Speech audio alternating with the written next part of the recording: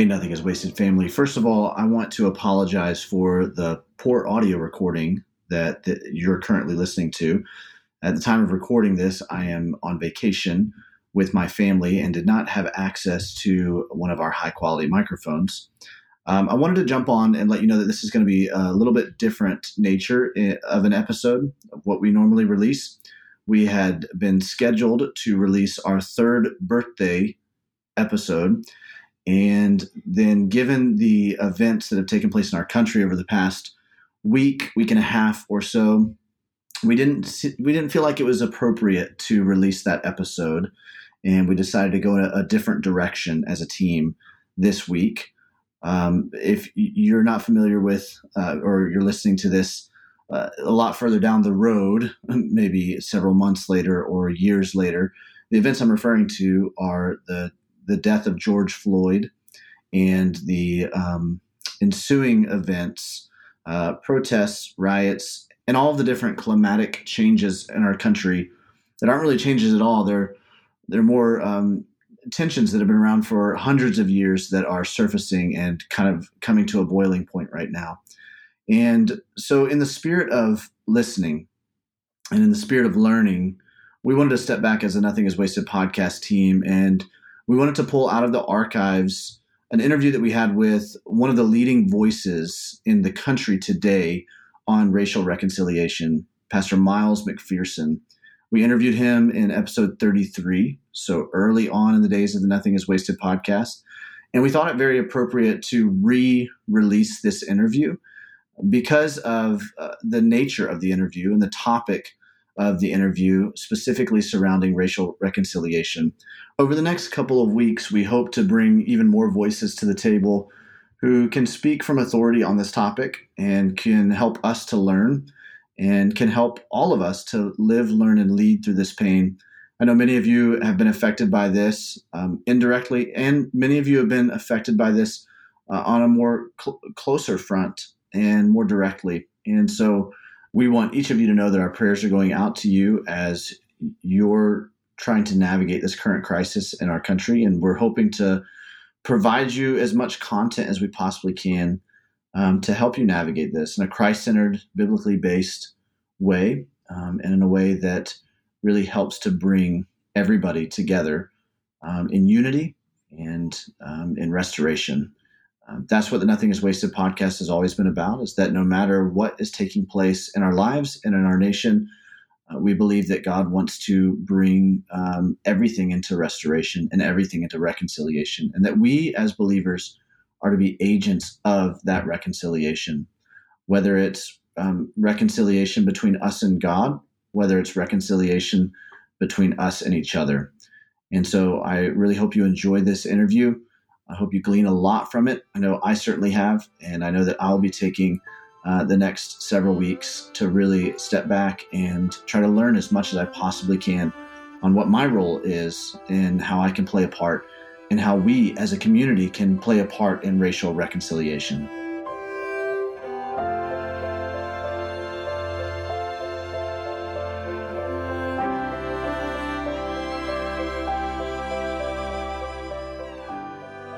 Pastor Miles, thanks so much for joining me on the podcast. How are you?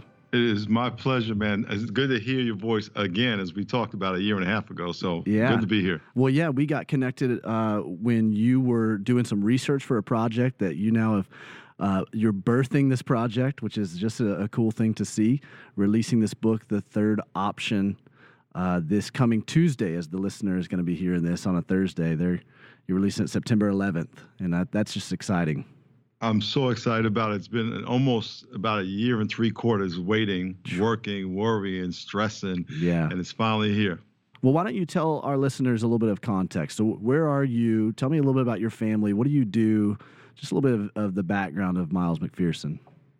Yeah, I'm a pastor, a husband, father, grandfather. I grew up in New York, played 4 years in the NFL with the San Diego Chargers. I was originally drafted by the Los Angeles Rams and got cut, which means I got fired. And then I went to play for the Chargers 4 years. I have a brother who played NFL. He was a Heisman runner-up in 1987. I have another brother who was an eighth ranked boxer, and then two sisters. They weren't athletic. And then I got drafted by the Rams, got cut, went and played for the Chargers 4 years. First 2 years I was doing cocaine and smoking marijuana and chasing women. And then I got saved. I was 5 o'clock in the morning one day. I was laying on my couch at 5 o'clock in the morning. I had been doing cocaine all night. And I had even brought cocaine on the team plane. Wow. My teammate was doing crack. I went to a crack house and watched him do crack. And so I was a mess.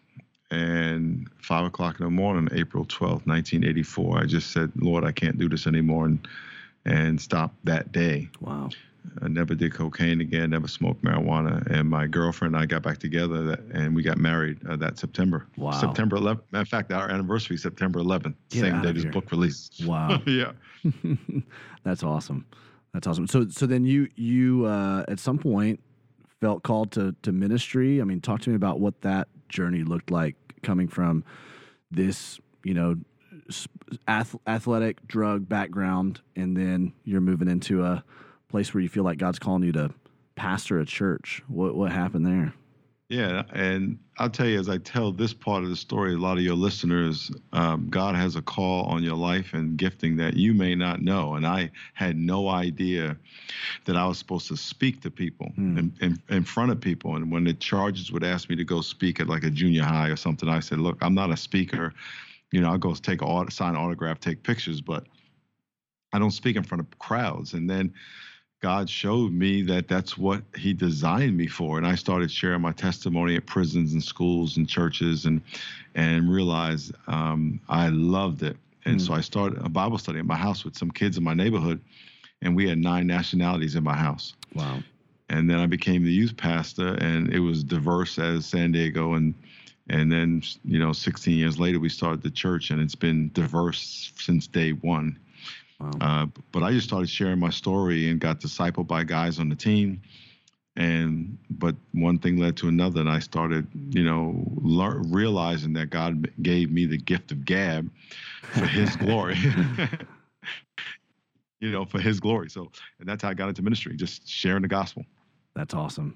That's awesome. Well, you just brought up this topic of diversity and, the idea of mixing of races in the midst of all of this ministry that you're doing. And this is what you wrote this book on, The Third Option, right? It's a conversation about racial reconciliation. What was the impetus behind this? I'm sure as you're doing ministry like this, you're seeing all kinds of circumstances and things happening. What was the impetus behind writing this book?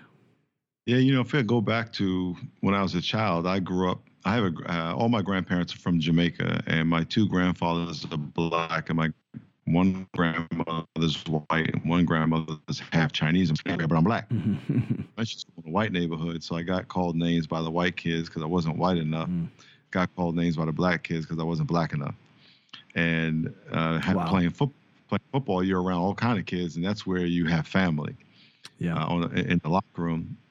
And so my family was diverse. We had all these different shades of brown, and my white grandmother, who was ostracized by her family when she married my grandfather. So we never knew her family, even though they lived 15 minutes away.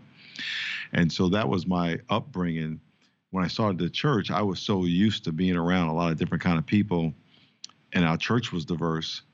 I saw every day, and still do see every day, dozens and dozens of different ethnicities get along, yet the country's divided. Yeah. And it would break my heart, especially having played football, and your brothers are white and black, Hispanic, or whoever's on the team. Those are your brothers.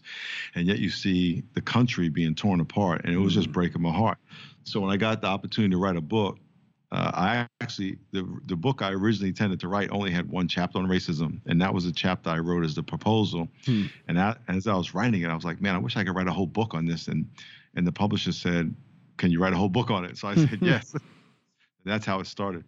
And the reason is I wanted to give people tools to get along. The book is about honor, how we can honor each other. And I wanted to equip people on how to express honor one to another. That's amazing. You've got your family that is seemingly, very, very diverse. And it's not making sense to you as you're looking at the world. That seems to, especially not even just the world, but like the church sometimes is the most racially divided,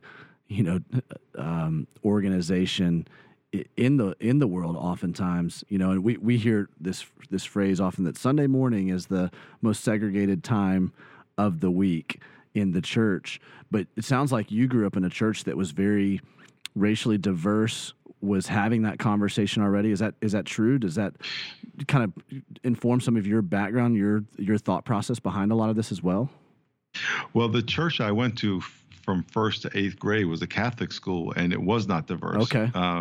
It was predominantly white. It was in a white neighborhood where blacks could not live. It just happened to be 2 minutes from my house. And when I came back over a certain street, I was in my neighborhood, which is all black. However, the church that I pastor has always been diverse. So my family was diverse. My football teams were diverse. And then in my church and Bible study, even before the church, the Bible study I had at my house with teenagers was diverse. And so everything that was coming out of my life was diverse, yet I was seeing a divided country. And it was just, it was breaking my heart, when I was a kid, because I lived in two worlds. Right. And so it's been a burden my whole life, and to see my grandparents and my parents deal with all the stuff they dealt with. And you're watching television, and when I was younger, it was black and white TV, but it was really there was no black on it. It was just white. Yeah. So, my upbringing was so different than today. So, you lived with that all your life. But by the time I started the church here in San Diego in 2000, we had a diverse, and still do have a very diverse congregation. Leadership is diverse. And so I know and knew it could work. And it was, how can we get a message, and how can I write a message that can speak to the general public throughout the nation? So have you had to be, there's a certain level of intentionality that goes into that. Then if you're, as a pastor, we think about this a lot. Like, what does it look like for us, our church, to reflect the kingdom of God, right? Every tribe, every tongue, every nation.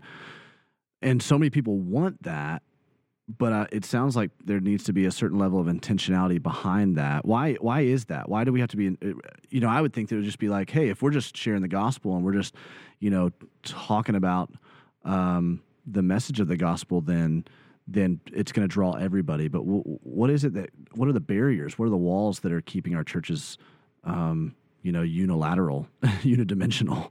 Yeah. Well, I would anyone listen who goes to church, they would have to ask why they go to the church they go to. In my book, The Third Option, one of the things that I write about is the fact that we group ourselves with people like us. And like us could be profession, it could be age, it could be music style, or it could be what we look like. And, people like to go to a place where they're around people who look like them or have something in common. It just so happens at our church, what's most common is, I guess the worship, the presence of God in the ministry, what the Lord's doing, I assume. But yeah, 97% of churches are monolithic. There's one major 80+% of the same ethnicity. And that should change, because, the world's looking at the church to lead on loving and forgiving people and loving your enemies and everyone being your neighbor, yet we segregate on Sunday morning. Yeah. Mm-hmm. So, do you think that's a reflection of, like, obviously not the church collective, but like us as Christians individually, maybe we don't have the prejudice or overt prejudice nature in our hearts, and yet at the same time we still find ourselves grouping with like-minded people because it's just default, Yeah, exactly. I think the biggest aha I've learned writing this book is that you can be racially offensive and not be a racist. And whenever you talk about racism, people get so, tense because they don't want to be called a racist. But you can be racially offensive, and that includes 100% of people, because we're all flawed. We're not perfect. Because the the third option is, there's many third options, but one of them is that you're either a racist or you're not. But really, the third option is that you're biased. You're not necessarily a racist, but you're still biased. And there's things about people you don't understand. And there are offensive things that you do, say, think that you wouldn't do, say, or think if you learned a few things about yourself or other people. And so this book is about equipping people with tools on how to be honoring. It's not about not being a racist. It's about being honoring, because you can avoid something and then make another mistake. But how can I be honoring to people? Even the whole language of tolerance. I don't want you to tolerate me. I want you to love me. And so, it's like saying to your wife, I'm going to tolerate you. No, that just doesn't work. You don't want to marry someone you tolerate. You want to marry someone that you want to be with and that you honor and respect and love. And so this book is about how can I come to honor and love people that are different, have nothing to do with me. Maybe today I'm scared of, or I'm ignorant of, or people that I've labeled those people. We need to learn to honor and love them. And so this book is to give people tools on how to do that. And the first tool is to accept that you can be offensive. And offensive means that you say something very innocently and even thinking you're making a compliment, but it rubs somebody wrong because you don't know. Well, you need to know, and you need to not say it. And so this book is about helping people learn what those tools are, but they first have to accept that they can't potentially be offensive. If you deny the possibility of being offensive, you will deny the opportunity to learn how to be honoring. And so that's the first major step of the book. That's great. I love it because, Romans 12 talks about outdoing one another with honor. And what if that was the case for all of us as followers of Jesus, white, black, Hispanic, Asian, doesn't matter the race, but that we're outdoing one another with honor. When I think about that, I love the parallel you just made with your wife. It's kind of easy to think about the idea of relationship with someone that you love, like your spouse. That honor to me with my spouse means I'm doing whatever I can to step over that gap, to step over the bridge of misunderstanding and try to understand the other side. Is that what you're seeing as probably a remedy in this conversation? Is this how do we get to this place where we are honoring of each other? Exactly. I think the first step of honoring other people is first to honor yourself. And what I mean by that, there's a story in Joshua 5 where Joshua is leading the Israelites into the promised land. And he's going to fight the Canaanite, the Hittites, the Amorites, the Hivites, the Uptites, and Anassites. And he's confronted by the commander of the Lord's army. And he says to the commander of the Lord's army, are you for us or our adversaries? Is one or the other. You have to pick. There's only two options, and culture gives us two options. It's either us or them. So it pits us against somebody. Yeah. And the commander of the Lord's army says, no, I'm not for either one of you. I am the side. I'm the third option. And the third option is that we honor what we have in common, which is the image of God. Well, I have the same image of God that you have. I've been made in the same image. It's not inferior or superior. So the first thing I have to do is acknowledge that I was me. I have a responsibility to live up to the potential God has given me to love you, to honor you, to respect you, to forgive you, to speak life to you, to live in harmony with you. That's my responsibility. So the first thing I need to do is figure out what ways I'm not doing that. And, if I'm scared of you, or if I have negative assumptions about you, or I believe stereotypes about you, I can no longer honor you. So I have to deal with myself. And so the first 11 chapters of 18 are all about me. And then it's broken up to three parts: me, you, we. And the first 11 is all about me. Wow. And so the first thing I have to do is I gotta check my heart, and I have to place a priceless value, which is to honor something. Place a priceless value on my ability to reflect God's heart towards you. And I got to figure that out first, and then I could start doing things that I've written about toward you to be honoring towards you. Gotcha. So you've got 11 chapters on this me part. It's interesting because it's take the plank out of your own eye before you point out the speck on somebody else's eye.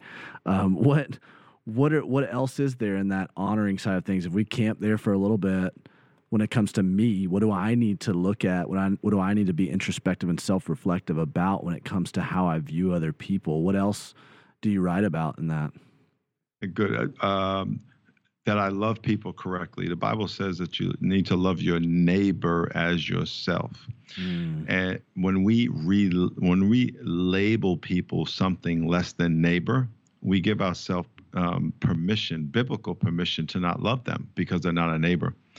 And for example, we have all the names we call Black people, white people, Hispanic people, Middle Eastern people. We got all our little slurs that we call them, and that the media calls them, and that we adopt. Once you label someone something less than your neighbor, your brother, your sister, you attribute to them all the characteristics of that negative label. Therefore, they are no longer your equal. They're somewhat subhuman. And you now know it's so much easier now for you to accept them to be treated unfairly because they're not at your level. You have given yourself subconscious permission to not have to be nice to them because they're not at your level, that they're not your brother, your neighbor, your sister. And then you go to your friends, those people who you consider your neighbor, and you love them, and you feel like I'm good because I'm loving somebody. But really you just giving yourself permission to violate the number 2 commandment. And so the first thing we have to do is get rid of the title, those people. Never say that. And see everybody as your neighbor, your brother, your sister, and then treat them accordingly. The other thing is get rid of fear. I mean, we fear people based on stuff we heard. There was a lady who told me, as I was writing this book, she told me, why can't I get over it? So I said, you know what?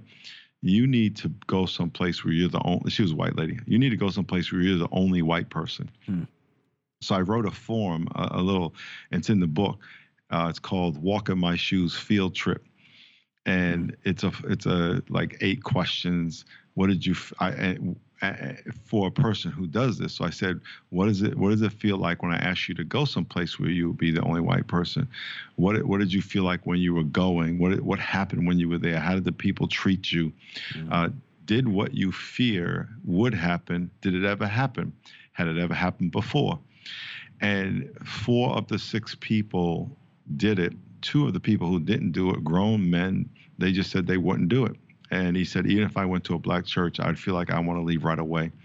Well, if that's how you feel about people, how can you honor them? Yeah. And what is it based on? Is it based on something that happened to you? Is it based on something that happens to you every time you met somebody who looked like that? I mean, where did you get that from? And often we get our information from the media and from anecdotes, and it's very flawed information, and it's very limited information. And it's very condescending. And so when you place those kind of assumptions on groups of people, you are cutting yourself off from them, and there's no way you can honor or love them. Yeah, that's really good. That idea, love your neighbor as you love yourself.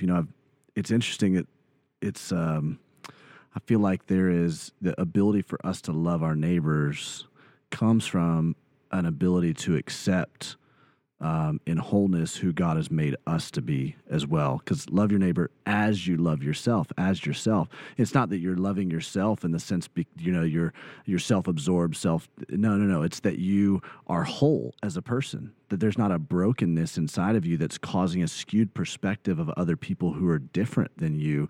But you realize I'm a child of God. Everybody else is around me also a child of God. And so it allows me to honor other people. Miles, my wife is half Asian, and she had a similar experience growing up. She went to a very, pretty much all white school on the south side of Indianapolis in high school, and she was constantly derided because of her race, and she was, only half Asian.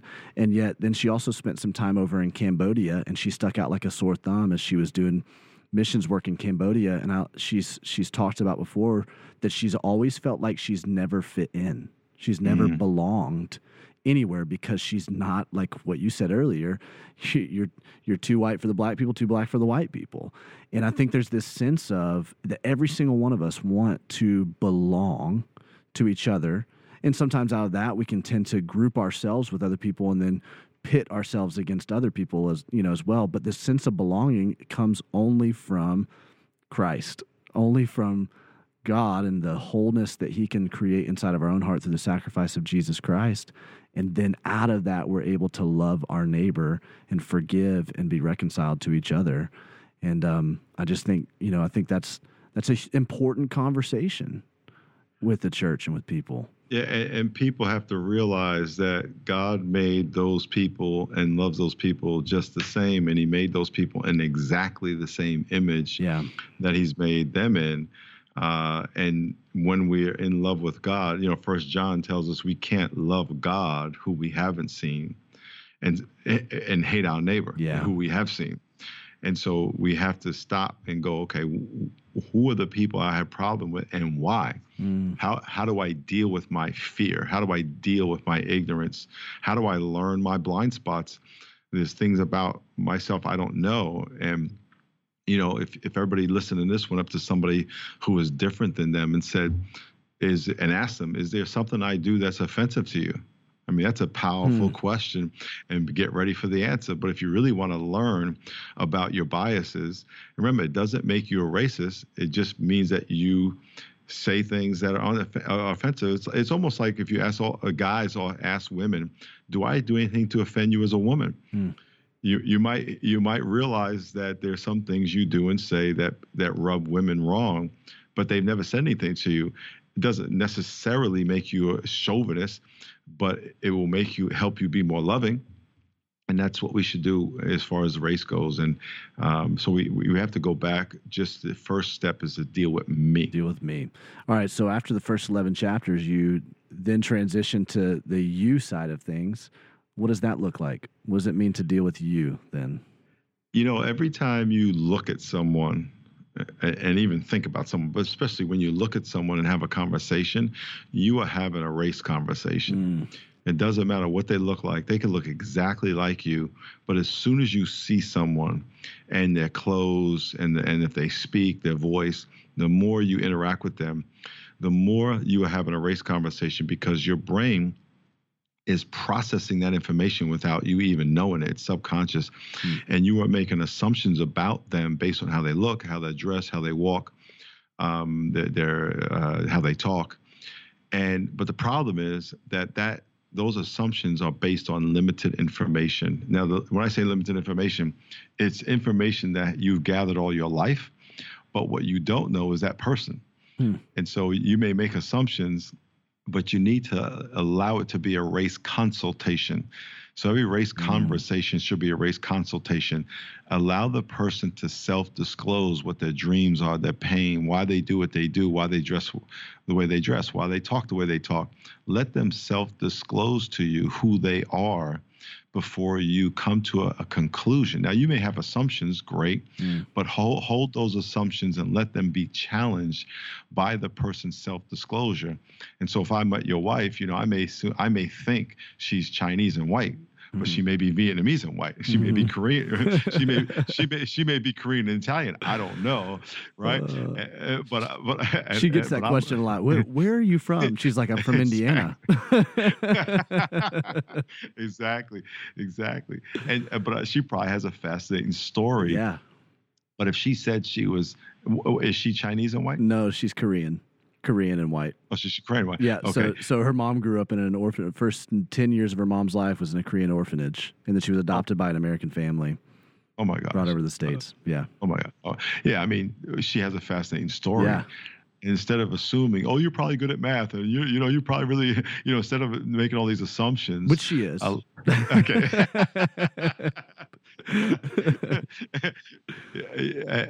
And sometimes some of the assumptions we make are true. Yeah. However, as you can use those assumptions can lead to offensive comments. Yeah, but you let people self-disclose and learn about people. So I think a lot of us are looking at people do things on television and looking at people do things in the media, and we assume things about them when we don't even know them, and we don't even know anyone like them. Mm-hmm. And so we make all these assumptions. Yeah. Wow.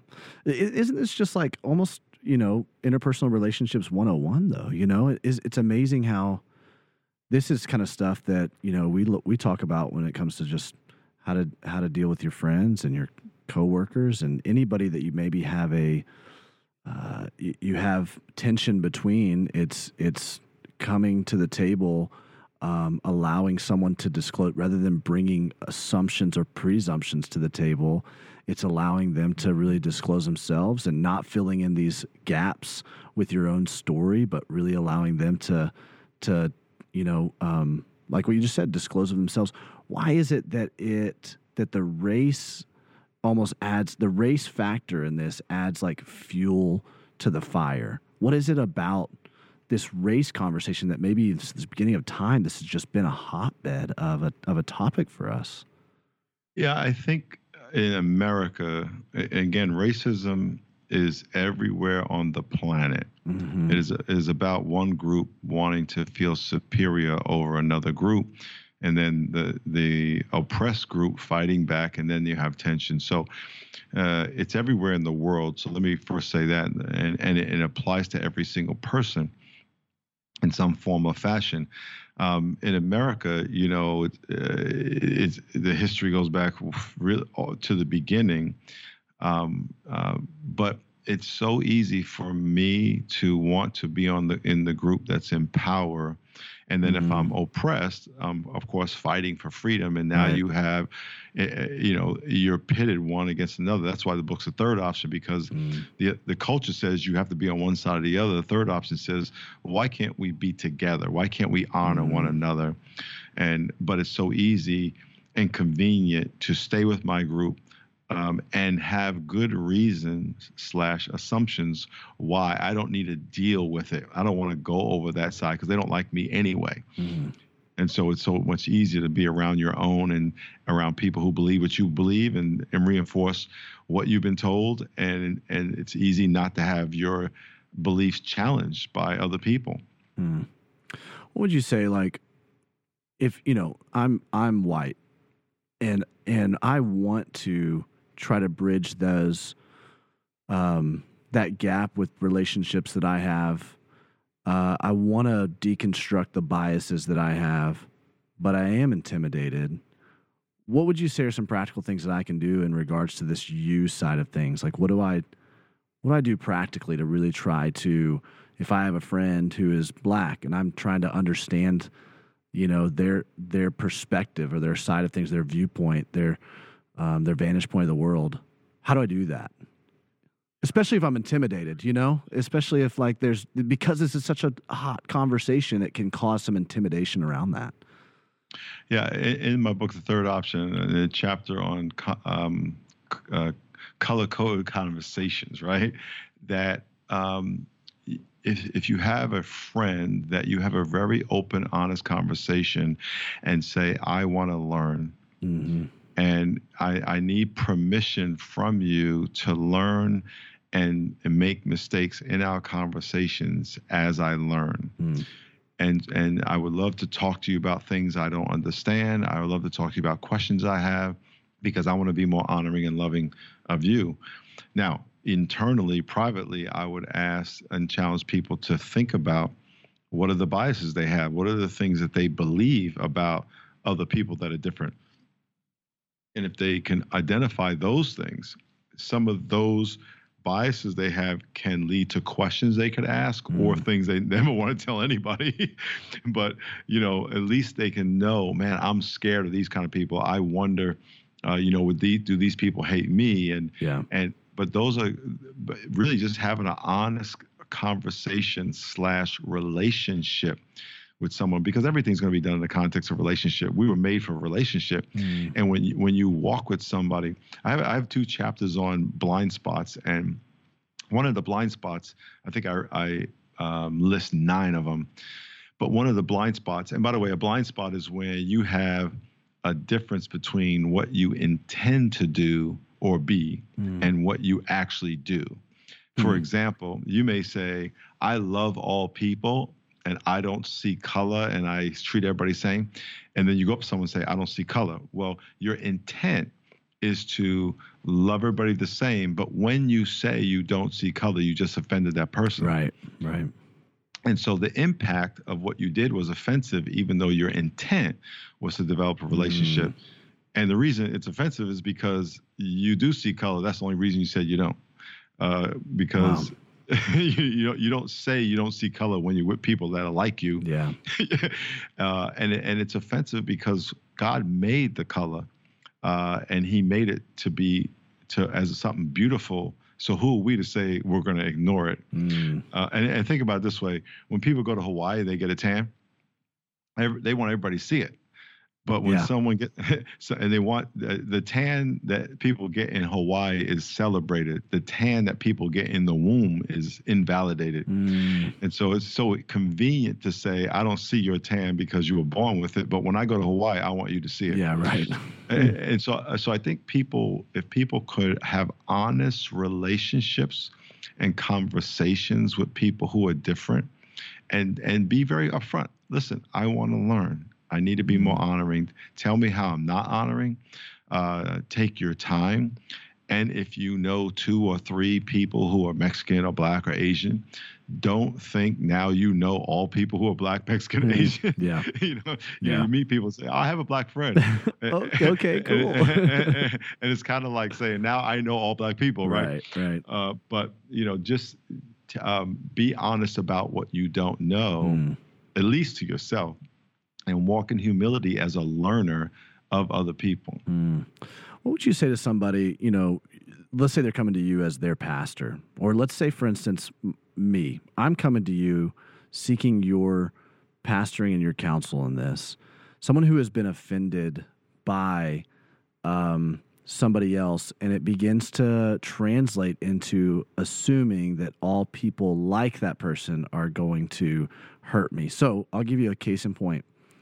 I don't feel like personally, Pastor Miles, I struggled with any kind of racism, racial prejudice. I'm sure I had some biases before my late wife Amanda was killed. But when 3 Black men were arrested, all of a sudden I had to start dealing with some of the racism that began to erupt in my heart, because then every time I saw a Black teenager that fit, quote unquote, the construct or profile that one of these 3 men fit, there was this like rage that came up inside of my heart because of what had been done to me and to my wife.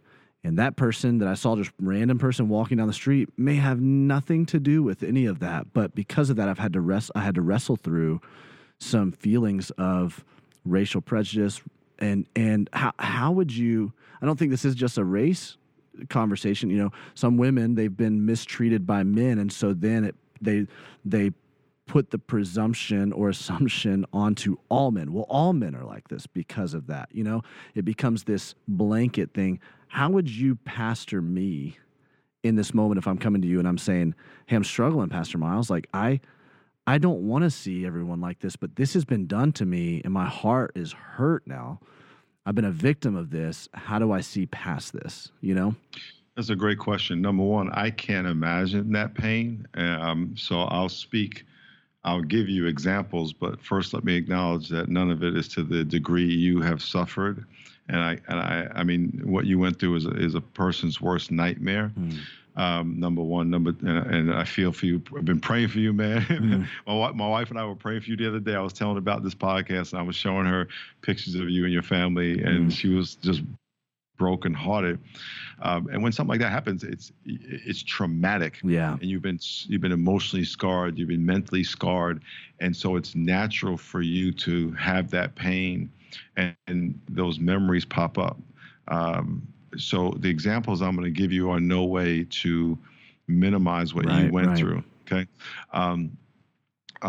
So number one, I would say, yes, I understand that you have to continue to pray and think logically that the 3 people that did it are are what those three people did. Right. You also have, I would assume, relationships with way more than three people who are Black that aren't that. Right. Right. Exactly. Right. And also, if you take all in my life, again, not to compare, but in my life, I've dealt with garbage by thousands of white people, right? And nothing like what you went through, but just all kind of devious stuff. Yeah. But I also know that was those individuals, and you have to fight with assuming here comes another one, and here comes another comment and another this and another that. And that's what everybody to some degree deal with all the time. When it's something like yours that's so traumatic, it's going to take longer to get over that. But I think logically listen, I know if there's three guys who did that, I know 3,000 that are the opposite, and focus on those people who are loving and encouraging and forgiving. And, you know what I'm saying? Yep, absolutely. That's good. That's really good. So, we've talked about the you aspect of things. Take me now to the conversation of we. What does that look like? The bigger narrative is relationships that we have to walk together. I have a chapter on the police and people in the community working together. The last chapter, I think it's the last chapter, is on the second to last chapter, My Brother's Keeper. This chapter is about Black people challenging Black people to honor, white people challenging white people to honor. The people I have influence over, the people that are close to me, we all need to hold each other accountable. There's an African-American friend of mine, and he has issue with white people because he's had stuff happen to him all his life. Yeah. Like all of us have, of course, right? Yeah. And he's bitter. And I said, brother, I get it. However, that doesn't give you license to violate the greatest commandment. And so let's talk. And so now I'm holding him accountable and challenging him. There was a story in the book about raising your kids. If you model to your kids that you're only around people like you, and you model to them that everyone else is not important, that you can actually be fine without having any interracial relationships. Let me say it this way, that your life will not be enriched by people who are different. Wow. You are sending a message to the kids or the younger people in your life who you influence, a very negative message. And so how can I influence positively the people in my life to be more honoring and hold them accountable? Yeah, that's so good. It's almost like on some level, you know, as someone who is white, you can't,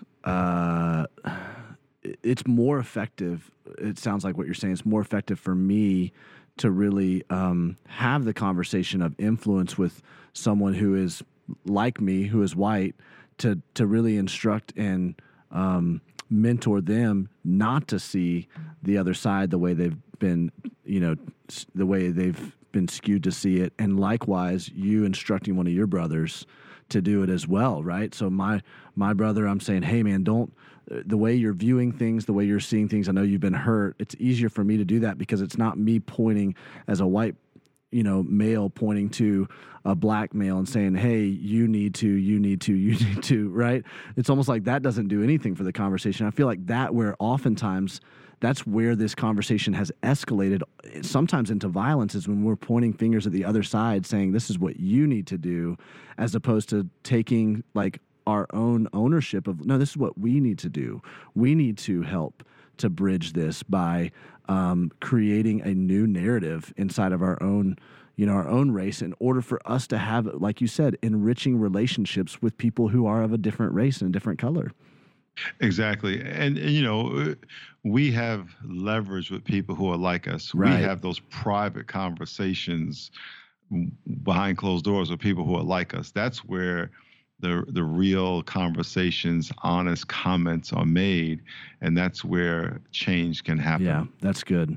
That's really good. Miles, some would say that the racial divide in our country is getting worse. And some would say it's not. But what would you say? Do you think that we're moving in the right direction? Do you think that the church is right now currently having a positive influence in the racial divide in our country as a whole? I mean, what do you see as the landscape of it right now? I think it is getting worse. I think people who in the past would say nothing are now being more vocal. I think the church, we're having a simulcast event on September 15th and to talk about this. And cool. We have about 200 churches that are signed up to have this conversation on September 15th. It's a Saturday. The book comes out September 11th. And the interest in something like this, I think, is high now because of the division in culture. Mm-hmm. So in one sense, I think it's getting worse. In the second sense, I think it's causing people to say, we got to do something. Mm-hmm. I think 2 or 3 years ago, there wouldn't be this many churches saying, I want to have this conversation. And they can get information about that at milesmcpherson.com about the book of the release. And they can also go to Amazon and get the book, which I would encourage people to do. But the Race for Unity event on September 15th is we're going to simulcast it free online to talk about all this and even demonstrate how to have a conversation in a small group. We're going to give demonstration on that. But I think that in culture, it's getting worse. However, I think a lot of times the devil overplays his hand and he wears people out with sin. And that's why we get saved, because we just get so tired of being hung over all the time. Right. So I think we're at the point where culture's saying we have to do something. And that's why I think this book is going to be valuable, because people are like, I need something that's going to be practical, that will give me practical tools on how to be honoring, practical tools on how to love people and get to know people and approach people. And so that's why I'm excited about this book, The Third Option. That's great. Well, the book is called, again, The Third Option. Pastor Miles McPherson, comes out September 11th. And I know it's going to help a lot of people. I appreciate you stepping into this conversation, Pastor Miles. This has been really, really helpful. And I appreciate you. And like I said, if they go to Amazon and get The Third Option and do the book, every chapter has the next steps. Do the book. And that's great. It'll change your life. I feel like this is one of those books you can't just sit and absorb. You got to walk it out. You got to practice it. Got to walk it out. I love it. Hey, thanks so much for spending time with me. I appreciate it. Thank you very much.